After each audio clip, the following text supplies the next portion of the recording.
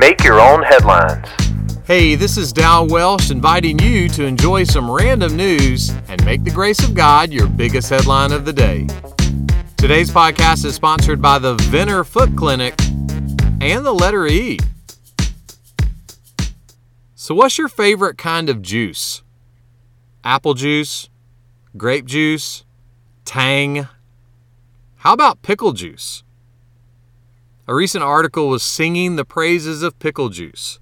And yes, even the notion of sipping on pickle juice. Yikes.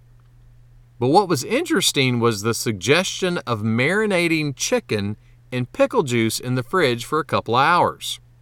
Now, at first glance, marinating something in pickle juice doesn't sound like an idea I would relish. But I did have some great fried pickles the other day. They were delicious.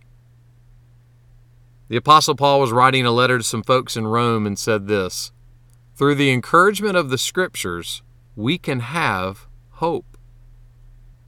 You know, we can all use some encouragement, and we can all usually use encouragement all the time. What's the best way to encourage one another? Paul says the Bible is a fantastic place for encouragement. Someone put it like this: the Bible is the most encouraging book in all the world. So let's continually marinate together in the truths of the Bible. Look, I don't know what pickle marinated chicken tastes like, but I'll probably try it, as long as there's some fried pickles on top.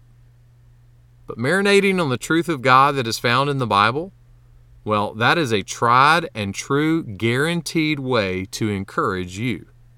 In fact, God's truth is designed to be the most delicious truth your soul will ever know. Make that one of your headlines today. Make Your Own Headlines is a little smidge of encouragement from Holland Avenue Baptist Church. Tune in Monday to Friday wherever you listen to podcasts. You can find my Sunday messages by searching Holland Avenue on YouTube or Apple Podcast. And for more positive resources, check out hollandavenue.com.